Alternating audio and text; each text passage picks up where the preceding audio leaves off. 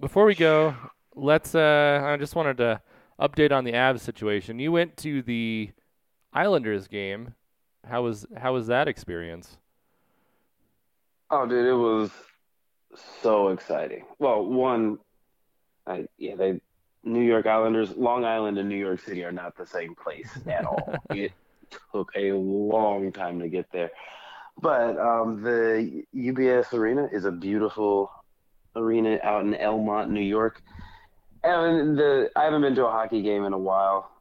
We had just great seats behind, first period and third period behind the Islanders goalie, so got to see a lot of action. And it was interesting. I mean, like the Avs and Islanders played a week before in Denver, but it was interesting just to hear all of the Islanders fans absolutely rabid on a Monday night. How kind of just impressed they were with the Avs. Like the Islanders are a mid-tier team, haven't had a lot of success lately, and I think are below 500 this season.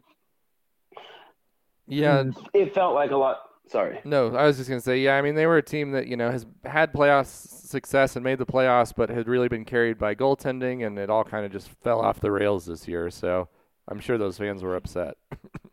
Yeah, yeah. 'Cause they were a couple guys behind us who I was like, oh, they could do a podcast. Like me and Derek. Um, it sounded like a lot of them were kind of just enjoying watching one of the best teams play, even Hmm. if it was against the Islanders. And you could just see the skating and passing that the Avs are able to demonstrate.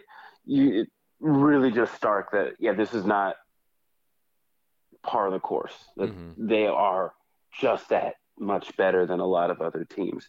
It was interesting because I think there at one point they had, I think it was 40 shots on goal to fewer than 20 shots on goal, Uh huh. and it was still close. Um, like I was telling my friend who I went with that every I've never been to an Avs game where they had a power play and they scored, and it was just feeling like they were playing with their food or something, or they just couldn't get it to click. And then at the start of the third period, all of those amazing plays started to work, and the Avs went up 5-1 very quickly. And that was about the point where I was like, all right, it is almost 2 hours back to New York City. It is cold and raining. I have to be up in the morning. We should maybe start moving to try to find a train to leave. And like as we're walking out, then we hear the groans that were the Avs scores turn into cheers as the Islanders started to come back. And I think now at this point, the Avs have lost a few games. I think three out of the last five. Hmm. And, and I think into what you're about to talk about, it is very tough to stay as good as they have been. But truly, it was just so fun to see the level of talent being displayed. Yeah, I mean they are a team where it's just like if they can stay healthy, they have a chance. Unfortunately, their schedule is just brutal these last 2 months of the season because they have 15 total games in March and 14 games in April before the playoffs start, and the playoffs start in the end of April. They they they really the NHL did them no favors because they didn't play very many games in October. They didn't play many games in November.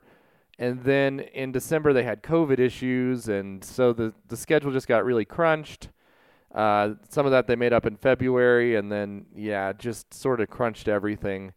And you're seeing some fatigue, you're seeing some complacency because they've been so good, and then they're having injuries, which is the thing they haven't had all year, and the thing that, as with the Nuggets, can derail you. And that's been one of the Avs' problems, especially in the playoffs, is just can they stay healthy?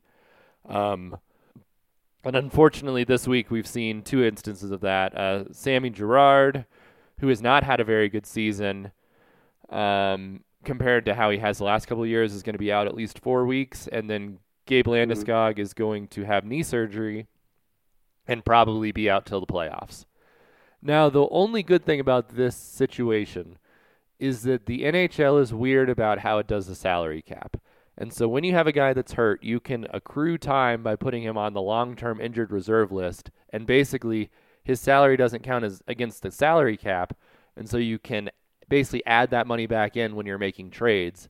And so unlike in the NBA where it's like you have to make the contracts work, you have to make the cap space work, and the cap space fluctuates based on how much money is on your roster on any given night. So if there was ever a time that Landeskog and Girard were going to be out, now is a good time because they're accruing that money. They're probably going to be able to say they're going to have more money for Landeskog if they really think he's going to be out the rest of the year. And then once the playoffs hit, the salary cap goes away, which is how the Tampa Bay Lightning were able to bring back Nikita Kucherov last year. Yeah. It's what the Vegas Golden Knights are doing with Jack Eichel. Instead of having to trade anyone, everyone just seemingly seems to get hurt whenever they need an open roster spot. So, it's unfortunate, and I really hope Landeskog can come back because they're so much better and so much tougher with him in the lineup. But this is the time where now they're going to have a little more flexibility at the trade deadline, which is coming up in the next couple weeks here. Yeah, well, one, I was going to ask, what kind of knee surgery can be performed on a person where they can be back within a month or two? That seems so wild to me. Yeah, I know. I don't know, but yeah, the 6-week knee surgery. So we'll see. We'll see if it happens. They may be being optimistic, but I mean, I'm sure Landeskog will do everything to come back. And how big of a blow would that be without him to the Avs' chances in this season? That feels like it could be the championship season. Yeah, I mean, unfortunately, he really is.